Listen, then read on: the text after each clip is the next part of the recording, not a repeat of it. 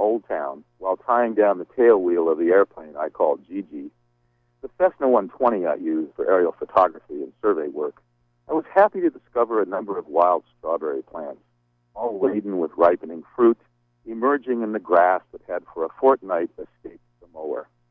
I often wonder what summers would have been like when the hand scythe would have been the principal tool for cutting grass. How many blessedly peaceful days of summer must have been enjoyed back then.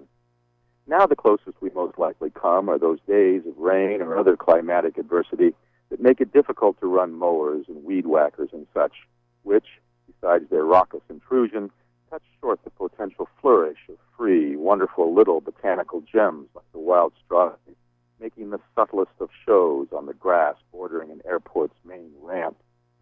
Perhaps this year more than any recently, I feel compelled to allow our garden a laissez-faire run for the summer. The lupin, asters, lemon balm, comfrey, lilies, irises, and hollyhocks have been allowed to do as they will, and I'm only here and there making modest spaces for vegetables. Not to be overrun, otherwise volunteer onion sets and lettuce and herbs are managing as they might. Acceding to nature's dominance is an easy feat for many folks. We have these plans that pretend to give us the final say, and they are not often graciously adjusted. We are reluctant to admit that our say-so is often relevant.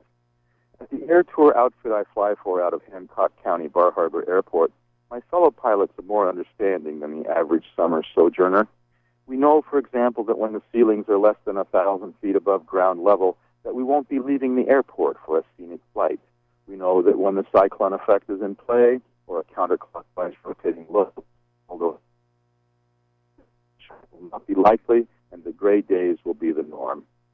These and other simple understandings, however, are usually not those of the tourist with an agenda, who believes that desire, hope, and optimism must surely prevail.